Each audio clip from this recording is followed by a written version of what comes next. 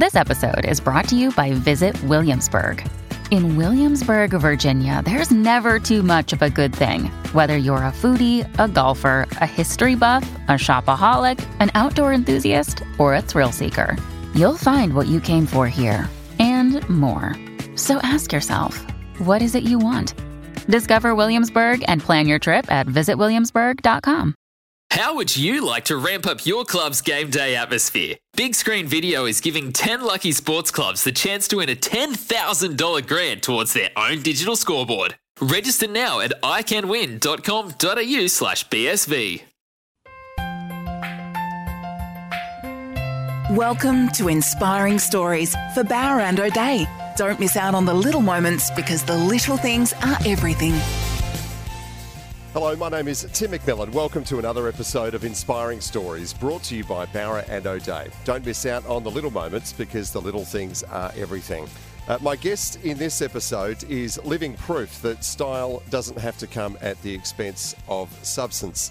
An interior and homewares designer by trade, she prioritises fair trade in all its forms in her business and also gives back her profits, donating her funds and her time and energy to a variety of very worthy causes, many of them overseas, especially towards helping protect women and girls from the sex slave industry in India and Nepal. It sounds like a huge balancing act, so I'm looking forward to hearing all about the life and times of our special guest in this episode, Melanie Strathdee. Hello, Melanie. Welcome to the program.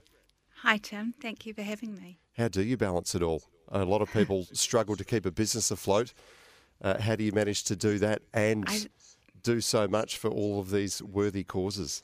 Well, I think you go slightly nuts, and there are many times where you only have a few hours sleep a night, but it's a joy, and to be honest, I don't really feel that I work. It's an obligation. We just keep going. We need it. You can't take time off because you're tired, because lives actually rely on us. You'd probably describe your business more as a social enterprise than a business. Tell us what the difference is. Well, I run it as a business. The only difference is that I don't pay myself a wage. So my design fee and all the profit that we make from the sales of goods goes straight back to the artisans and the villages that they come from. Okay. Tell us about your efforts overseas. I mean, let's be honest, unfortunately, there are too many to count when it comes to worthy causes. Here in Australia, overseas, you don't have to go far to find someone who needs our help.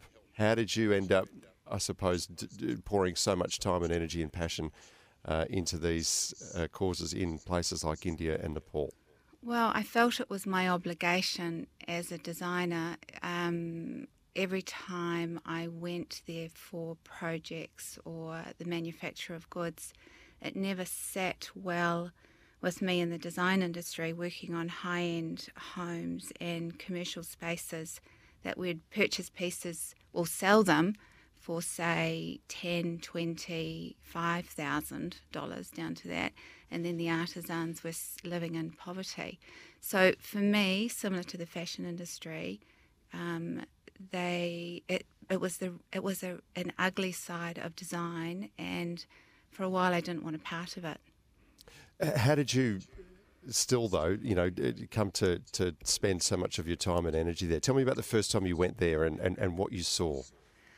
Well, I left, you probably can tell that I have a New Zealand accent. I left New Zealand when I was 21 and worked in Japan, and then went on to London working. So reasonably affluent countries, but you would see, walking home from work at night, I'd be walking over people or past people living on the street, and it always made me uncomfortable. And I never felt that giving someone some spare change was actually helping anybody, and there was a loss of dignity associated with that. So living in London, then from London I went back to New Zealand, and then from New Zealand, obviously working in design, went then to Germany, went to Ibiza, travelled a lot, Morocco, India, Egypt, all over the world, and in undeveloped countries, there's horrific poverty, and it never sat with me. How can these pieces be so beautiful in beautiful homes, yet have such sadness attached to them? So I talked about it and thought about it, and I'm always one of those people that I can't talk about it and not do it, so just decided I was going to do it. And we moved to Perth in 2008, so that was my opportunity. Well, let's fast forward to that then. What brought you to Perth? I know that's where your brand, Leo and Lotus, got its start and got its name, but of all you've just reeled off some of the most exotic locations in the world there, and then you've come to one of the most isolated places on earth and set your roots here. How did that come about? Wow, with isolation comes great beauty as well. Indeed. It was actually my husband's fault. We had 4 children, and I had completely burnt myself out work-wise, and this was a stage where I was really questioning, could I keep doing design? So we decided to move to Perth. He had a job. GFC 2008, everything collapsed. The job collapsed. We were living on a farm with mangoes, macadamias, kangaroos, racehorse lizards in the kitchen. So it was quite wild. So we needed to get tough. I certainly got tough, being a good Kiwi girl originally from the bottom of the North Island. And I thought, well, now is the time. We're going to start. So I found there's some very clever people in Perth, creative people, who I designed pieces, asked them to make them. So I had my samples. Then I researched, and I had a bit of knowledge from my travel, the fair trade companies that I knew and trusted, because there is, even within fair trade, there's corruption everywhere. Everyone makes money. And when people face adversity, their morals always drop to survive. So I had a background in knowing where to look. So I had my samples made by people made in Perth, and sent them out, and rang people and waited and emailed and harassed and said, because normally with fair trade, you make 1,000 pieces and you may pay $1 a piece still, but you need 1,000. They make their money in quantities. But I was mid to high end in my design, so I could only have 1 or 2 pieces made, and they were expensive. And also, you've got to understand, these artisans had never worked in high quality before. They were used to churning it out. So that's why I needed samples, because I had to teach them what was expected, that they were quite capable of doing, because their skill runs generations through their family. It's in their blood. They know how to do it. So it's about respecting human craftsmanship as well as human life. Okay. And that's how I could get back into design. So when you're in Perth and you're sourcing these artisans for, 1 or 2 off pieces, were they local designers or local manufacturers that you were seeking out here? They were, I can't actually remember the name of a shop. It was a craft shop in Subiaco. Yep. And they had, I cornered them. There are a few that I'd go into, but when they sold knitting needles and had sewing machines, I decided that they would know people who can craft or are working from home. And I had to find a beader. But there's a lot of people, they work from home. There's lovely skill and also a lot of mental health, healing in doing these things. I also found I rang the Refugee Society in Perth and found a family, because I knew you had a lot of refugees from Sierra Leone and Africa, and beading comes from Sierra Leone, these wonderful beaders in Africa. So I rang them and asked if anyone would be prepared to make. Could I go and meet a family? They gave me some numbers, and then I drove out and knocked on people's doors and asked them if they could make things for me. And at first I was always turned away, and they were a little bit, thought, what's this skinny white lady standing on our front door for? And I remember telling a friend once that I was going out, and she said, well, you need to ring me that you're all right on the way home. Of course I was going to be, but there's always that fear attached to things, and I knew the skill was there, and I thought we could tell stories and teach people about all the wonderful people in your community that have incredible ancient skill, that we use in design and we need in design, and we need to preserve it. What was the sort of reaction you got from, particularly African refugees that you've come into contact with here in Perth? I mean, you must have formed some fairly special and unique friendships with some of these people. Yes, they did. We did. And they probably found me a little bit annoying at first. And our cultures are completely different. But, I'd rock up at their house, offer to look after their children, invite them to our house for dinner. And it was fun. It was good. We were new to Perth as well. They were new to Perth. So, and I had clients that I was selling to, and they had a wonderful skill. And it was important that we showed it. We made magnificent pieces. We made these beautiful beaded curtain tie-backs. And I remember we beaded, at the time, now it's quite fashionable to have faux horns on your walls, but we beaded faux horns, and they were pieces of art, and we auctioned them. And we raised money for a family who had lost their son during one of the raids on their villages. So that we went back. They went back, and it sounds like a fairy tale, but all of these fairy tales happened, and they found him. And there's many stories like that. Yeah, I bet. We'll hear some more of them right after we take a break. Melanie, if you don't mind. This is Inspiring Stories. Melanie Strathdee is our special guest. We'll be back with more very soon. You're listening to Inspiring Stories for Bowra and O'Dea. Don't miss out on the little moments, because the little things are everything. Inspiring Stories for Bowra and O'Dea. Don't miss out on the little moments, because the little things are everything. Welcome back to Inspiring Stories. We are hearing the story of Melanie Strathdee, founder of Leo and Lotus, which is a homewares and interior design enterprise. Melanie also donates a huge amount of her time and energy and funds to all sorts of incredibly worthy causes, most of them throughout the India and Nepal region. But you were just saying before we went to a break there, Melanie, some of the incredible places that you've lived all over the world. You've come to Perth then in 2008. You've spent what seems like, from what I can gather, a fair chunk of your time here in Perth, almost a decade. How is that? How did your time here, I suppose, change you? What sort of lasting impressions did you have of your time here in Perth? It grounded me. We had led very busy lives coming from Melbourne, and suddenly it was GFC, of course. So we had to grow our own vegetables, and things were that tight, were they? You had to grow your own food. That wasn't out of just hobby. That was necessity. No, well, both hobby and... Well, I have to make necessity fun, otherwise it annoys me. So I turned it into a fun thing. But it was also... I decided to start Leo and Lotus, which meant I was going to have no income.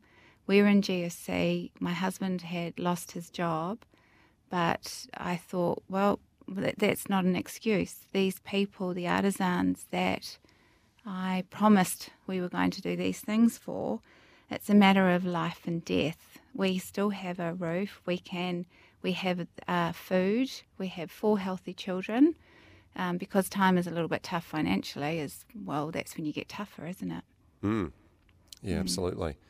Tell me then about the first time you went to India and Nepal and saw things in those countries that made you really prioritise helping particularly young women in those countries.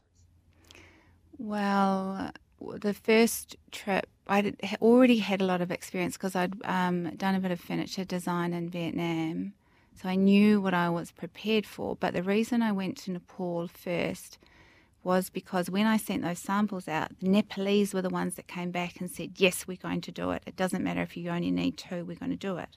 Because Nepal is landlocked, so they just, anything, they're survivors. And the network that I found was the Mahaguthi, who were started by Gandhi, and he had established an ashram with Tulsi Mihar for the abandoned and destitute. I'm not sure if you've heard of Dalit or the Untouchables. Mm-hmm. So the untouchables are girls who are considered bad luck, whether they have just born into horrific poverty, no education, or a partner has died. So often these girls, they were married 12, 13, married to maybe their husband is 50 or 60, he died. So then they are considered bad luck. So no one wants to have anything to do with them. They must wear white. So I went into an ashram where these girls were being taught skills to survive by Mahaguthi, which is pattern cutting, sewing, knitting, pottery, weaving, and decided to take it on because they were allowed to be in the ashram till their skills were strong enough that they thought they could live on the street, but then they were released to go and live on the street.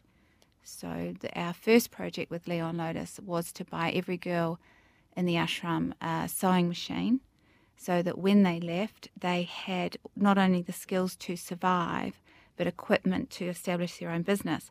Because as soon as you give a young girl who has faced horrific poverty, you give her a little bit of education, you give her opportunity, she will run. And these women are strong. And if you speak about inspirational humans, these are the ones that really touch my soul. Incredible power in these girls. So they were our first project.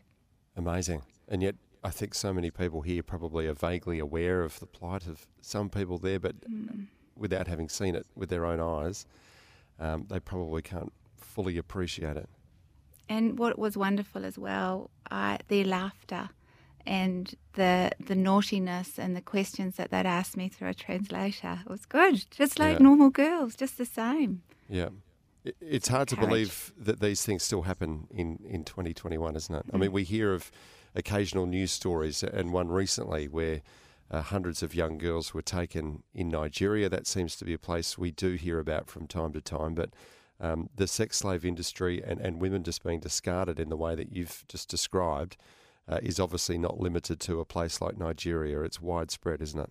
Yes, we now sponsor another ashram in Kathmandu that are for deaf-mute, prepubescent and pubescent girls, because these girls can't scream. They're a glowing beacon of light for traffickers.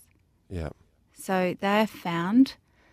Sometimes they're recommended through villages, because when families live in poverty and they have a daughter and they're struggling to survive and they have a deaf-mute child born to them, and there's a high deaf-mute problem in Nepal, they'll be left on the street. And we've got people in the girls in the ashram, they don't know where they've come from, they don't know their name, they don't know how old they are, they don't know when they're born, they're just abandoned and they're survived. And then they're bought. Sometimes there are two there at the moment who have bought from the airport, and oh my goodness, you just give them an inch. They're learning sign language, they're reading, they're communicating, they're learning that rape is a crime. And the quality, once you teach them, the quality of their work is immaculate. So we can sell their product. We can sell it. And we also, but it's also with that, we design it, they need to be taught how to do these things, because we did a range of bed linen, the most incredible bamboo sheeting, which is all organic, because bamboo doesn't need pesticides. It's naturally intolerant of pests. So it's an organic product. And we manufactured sheets, and the girls made them. We embroidered the edges. We had scatter kindness embroidered on the edges of the pillowcases, and we sold them into high-end homes. Now, these girls, I had to teach them what sheets were, because they'd never slept on a bed with sheets. Wow. But they learn, and their work is wonderful. So where that ashram is doing quite well at the moment. During COVID, it's been pretty rough, of course, but we're getting through it. No one feels sorry for themselves. You just find another opportunity. It must be incredibly humbling doing what you do. Yes. I still don't feel as I work, though. But can I ask, these women, without the help of someone like you, what becomes of them? Who buys these sex slaves? How is this still such a big industry? Well, they're smuggled into India, and then they disappear. To be honest, To where though? to where I don't know. I don't know. And To the Western, to rich countries, or yes, rich countries. But there's also there's slavery in India. There's slavery, and I've got to be very careful because I don't want to. The beauty of Leon Lotus is we just go under the radar. We find people, we educate them, we teach them a skill to survive. They go out and build a business. We'll buy their product. I made a very big decision that I was never going to be involved or buy into politics or making comments on corruption because corruption happens everywhere. Yeah. We just find the good people, and all the Leon Lotus houses are beautiful.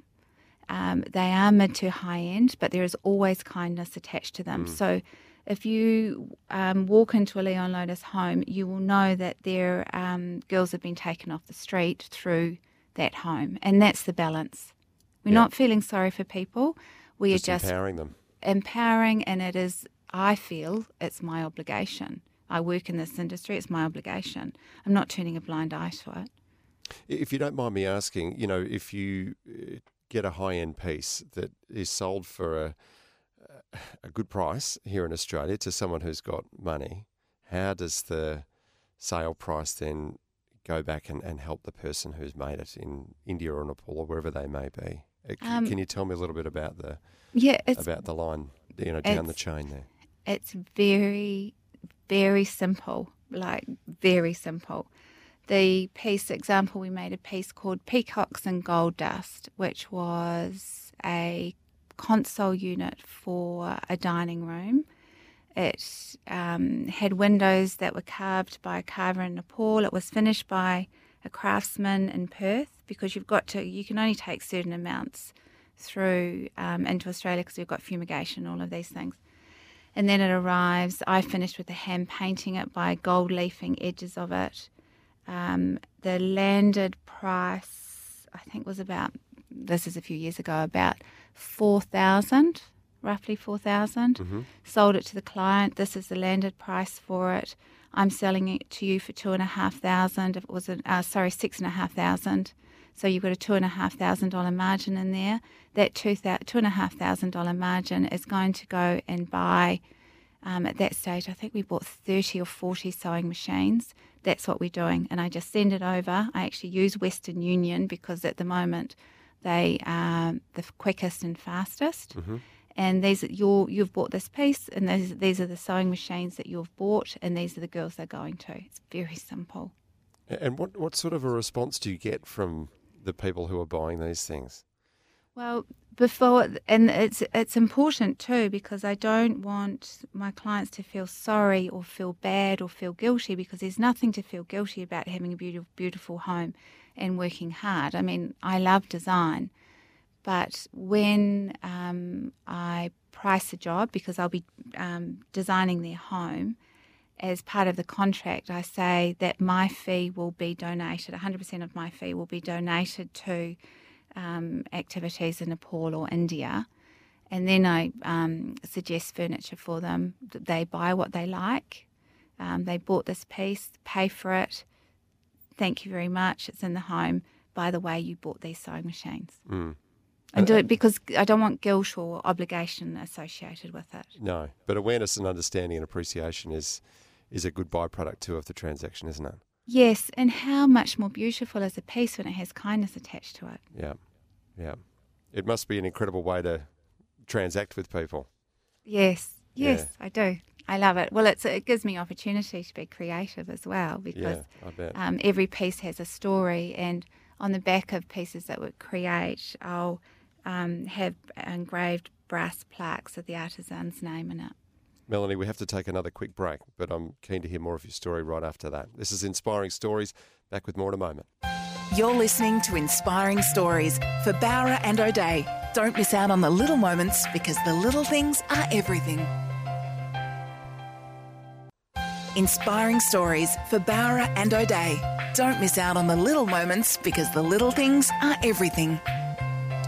Welcome back to Inspiring Stories. We are hearing the inspiring story of Melanie Strathdee, who's based in Melbourne these days, a Kiwi by origin, but spent a long time based here in Perth and launched her business, which is helping to change lives in developing parts of the world. Melanie, a lot of people have, great intentions. They say all the right things. They come across as being educated, informed and aware.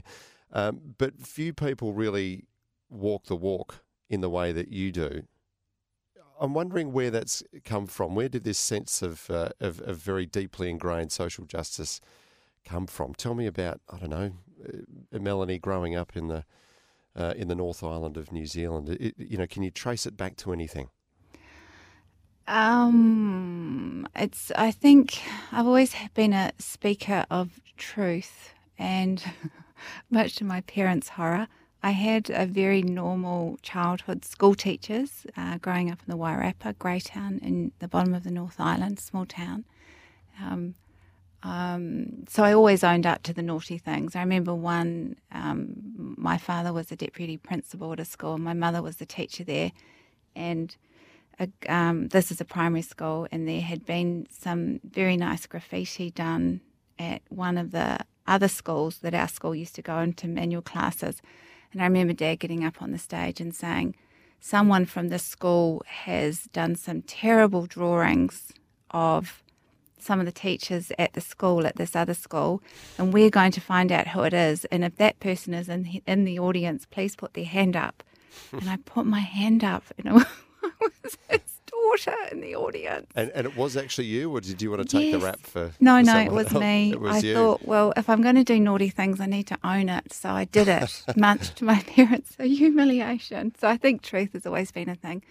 I also had quite a bad accident when I was 9, where I was playing bull rush at school where I wasn't supposed to. I don't think you're allowed to play that anymore. What's bull rush or bull rush? Bull rush. How does that work? Well, it's normally the boys that play it because it's quite rough, and you have a team on each side of the field, and one person has to run across, and you can grab that person and stop them any way you want. Yeah. So I decided to play it, and I was the one running across, and I ruptured my spleen. Oh, wow. And I was taken to a local hospital. No one knew what was wrong with me. I had a sore shoulder, and I was obviously going grey, and had tubes and drips and all of these things, and they didn't know what was wrong with me. And then they finally got a machine up from Wellington, and I didn't realise the enormity because I was only 9 years old. I thought I was going home the next day because I didn't like being in hospital and attached to all these things. And they sent this machine up from Wellington, and I remember standing in there, and my whole side was black because I'd been bleeding internally for about 5 days. Wow. So I was taken. They had to get a surgeon quickly and get me in, and I had no parents or anyone around me because Mum and Dad were at school, and had this emergency, possibly maybe a little bit panic surgery where they hadn't had this before. And so I was quite sick after that, but also with the surgery it was a wee bit of a butcher, and I had to have more surgery after that, just with complications and things. So I think from that young age I became very grateful for everything. And I remember, so that's at the age of 9, I'd put my feet on the floor getting out of bed and thinking how cool it was that I could feel my feet on the floor, and I could stand up, and my day needed to have purpose. I wasn't just going to live this life. Maybe it stemmed from there. I don't know. That's a big and heavy life lesson to learn at such a young age. Yes, but children are extremely resilient, and you don't realise the enormity of it till you've got children of your own and you think, oh my goodness. Yeah. What about the design flair? Where did that come from? My father's side of the family are very creative. my dad being a school principal, was also an actor. He became a teacher, which I think a lot of actors do when they don't quite make it. They become school teachers. That is a familiar story, actually, yes. So our school holidays, he used to travel he was Roderick the Wacky Wizard. He was a puppeteer. He was a ringmaster in the circus. My sister used to ride the elephant Dumbo, and I was a clown because I was the littlest boy-looking child. So I always got the clown and cleaning out the horses and all that kind of stuff. So that's our background. And his mum was a wonderful artist. She taught art drawing, life drawing through a correspondence school under a man's name, because this was during the war, so women weren't doing things like that. Mm. Yeah, so there's lots of art in our background. Yeah, and obviously your interior design work has taken you all over the world. Yes. And you're someone who likes to travel, if not for pleasure, then at least to go and visit these places that you've done so much work in recently, India and Nepal. COVID, how did that scupper your schedule? I just found a new way of working, and I fitted out a lodge actually in Melbourne during COVID, stuck in it because I had to do quarantine in New Zealand. I found a lot of furniture online, but it is because of the contacts. So I'd ring people and we'd FaceTime, and I'd be shown through their showrooms, or I'd go through auctions, I'd be online, and I'd be through experience. I know you can tell the quality of things. So work is busy. People aren't travelling. So you just find a different way of doing it. Mm. Are you looking forward to getting back on a plane again, though? I'm nervous about going back to Nepal, to be honest, because I don't have a spleen. Every time I would go into these countries, my mother, of course, would worry, and I have 5,000 immunisations against everything. But you're still incredibly vulnerable. But I will go back. I'll go back. I'll just wear a mask and hand sanitizer. In Nepal, I'm tall. I'm 5'10" and a bit, and so I'd stand out anyway. You're a giant there. I'm a giant. Once I was in Kathmandu, and for a while they had quite a few riots. It was really unstable with the Maoists when the government changeover, and there was a riot happening, and I was in the square, and it was funny. That's the benefit of being tall and white in Nepal. Suddenly these people came running out to me, and they grabbed me, and I was put in a taxi because there were people with guns coming, and they thought that I'd be sticking out and too obvious, can't hide. So they took me out. Yeah. And obviously you have a greater awareness than most of the sorts of injustices that are going on around the world. India and Nepal have been a focus of your attention recently, but are there other parts of the world that you would like to spend more time and energy focusing on? I'm working a bit in Morocco at the moment with a lady. There's a huge injustices, but wonderful art. So when you're creative, you just keep going. There's therapy in there. So Morocco, we'll go back there. I did do a wee bit of work there in the early to mid-2000s. So we've been doing some more work there remotely from those contacts. We'll go back there. But everywhere. Humans survive. Do you sleep well at night, knowing all of what you know and having seen what you've seen? I suppose what I'm asking is it hard to switch off? Because you must want to be in so many places all the time, helping as many people as you can. Is it hard to switch off from that?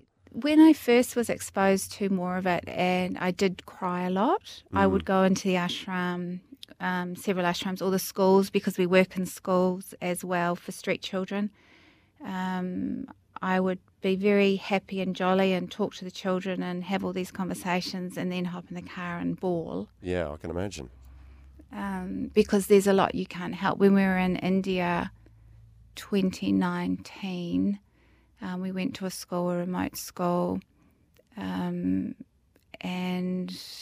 we were talking to the children, and one of the girls piped up, and because I said, "What can we do?" because obviously there's where do you start, because the poverty is horrific. She asked if we could build a fence because they have nowhere to go to the toilet, and people see them walk into the school and they're girls and they're afraid. Gosh. So we built a fence, a wall, a brick wall. So those things really hurt. Just the fact that we need to do that, but, we get a little bit tougher. And then sometimes I can't hear from people again. Like they get lost and they're gone. Yeah. But the wonderful thing through that is these humans, people, girls are incredibly resilient. They're not victims. They don't whinge. They just get on with it and they will find a way. I suppose they have to be, don't they, to survive? Yep. They will. And they love, and they're very grateful. They love living. They're very grateful for everything. Yeah. We need to take another break, Melanie, but after that I want to hear about some of your future endeavours closer to home. This is Inspiring Stories. Melanie Strathdee is our special guest. Back with more soon. You're listening to Inspiring Stories for Bowra and O'Dea. Don't miss out on the little moments, because the little things are everything. Inspiring Stories for Bowra and O'Dea. Don't miss out on the little moments, because the little things are everything. Welcome back to Inspiring Stories. Tim McMillan is my name. My special guest is Melanie Strathdee, the driving force behind an interior design social enterprise, Leo and Lotus. That's not two people, that is just one person who is the founder and driving force behind that. And she is our special guest on this episode of Inspiring Stories. Melanie, you've talked a lot about the incredible adventures overseas and how you've been able to use design as a vehicle to reach these people and to empower them. You must see, though, a lot of issues right on your doorstep here in Australia. It's unfortunate in a fairly affluent Western country such as ours, we do still have dire poverty, women particularly disadvantaged, right on your doorstep. Are you at all planning to try to tackle these issues here closer to home, or Yes. do you feel like in a Western country we should be able to look after those things? You've got to do it in a country that's not as well off as our own. No, not at all. It's all about opportunity. As soon as you give someone opportunity who has faced adversity, they will grab it and run. I was in a horrifically abusive relationship for a period of my life, so I deeply understand what it is like to get yourself back up out of the gutter and work and earn and raise your children. Of course we're educated here, so we have the opportunity to find work, but when you have to run and find somewhere to live, it's very difficult to have a shower and present well for a job interview. So the next project we are going to do, and it's all about the skill that I have, so that's why I feel I've got this obligation I can design homes very well. I know a lot of architects, I know a lot of builders, so I would like to design and build mobile tiny homes that can be loaned to women or families who have to escape a situation to get themselves on their feet, till they get a job and established enough income to go and find a rental property, and because it's about dignity. There's handing money to people and living off it is not making lives better. Handing money and supporting people to empower them and give them the confidence to go past and leave behind where they've come from, that's how it makes things better. So I'd like to build tiny mobile homes where these women or men with children can live where it's safe for a period of time. And I think I can build them for about 37 to 40,000 a home. So we'll continue with our work. Nepal, India, Morocco we're going to start, and these tiny homes I'm going to build here. So it's a matter of all the work. Oh, Not my an God. insignificant project you've got on your hands there. Yeah, I'm going to do Melanie. it though. And who supports you in that sort of venture? I mean, again, it sounds like something that the government should be doing with our tax dollars. Does it frustrate you that there is this gap in the support network here in a rich country like ours? No, it doesn't, because I think that there are the government initiatives. I've always just never relied on anything, and I just feel as though I just got to go and do it myself. Yeah. And I'm doing it. I have the ability to earn. I have a skill of design. I have wonderful projects, design projects. So, and we made the decision in GFC that we could, my poor husband, that we could survive. And our children are slowly growing up, and one of them is left, and there's 3 others to go, so we'll be all right. 1 down, 3 to go? Yeah, 3 to go. I'll just keep earning, we'll keep doing this, and it's a family project, and the children will be involved. I've told Whether them. they like it or not. That's right, one of them. We've got 1 out of 4. We might get 1. So we just keep doing it. Tell us It's about important. Leo and Lotus, the future of it, and if people want to support you and find out what it is that you do and what you've got to sell. So it's leoandlotus.com. We're not a charity. We're an interior design homewares brand. All profits go to all of the projects that I mentioned. The children that we support, the ashrams, this new housing, mobile tiny homes, all of it, and it will continue to grow. I'll always find something more. Everything goes. I don't earn a wage. I do every now and then pay consultants to come in and help me, but 100% of the profit goes back. And that's an obligation. I just feel as though it's my obligation. I'm just grateful for, as I said before, putting my feet on the ground every morning and having 2 arms. Lucky, my sight, my hearing, and my ability to design. It's an obligation. Yep, you are a truly inspiring member of our community. Thank you so much, Melanie, for sharing your story. We do appreciate it. Thank you for having me. It's been an absolute pleasure. You've been listening to Inspiring Stories here on 882 6PR. This one, the inspiring story of Melanie Strathdee. Don't miss out on the little moments, because the little things are everything. We look forward to you joining us again next time as we unearth another inspiring story. You're listening to Inspiring Stories for Bowra and O'Dea. Don't miss out on the little moments, because the little things are everything. When making the double chicken deluxe at Macca's, we wanted to improve on the perfect combo of tender Aussie chicken with cheese, tomato and aioli. So, we doubled it. Chicken and Macca's, together and loving it. Ba-da-ba-ba-ba. Available after 10:30 a.m. for a limited time only.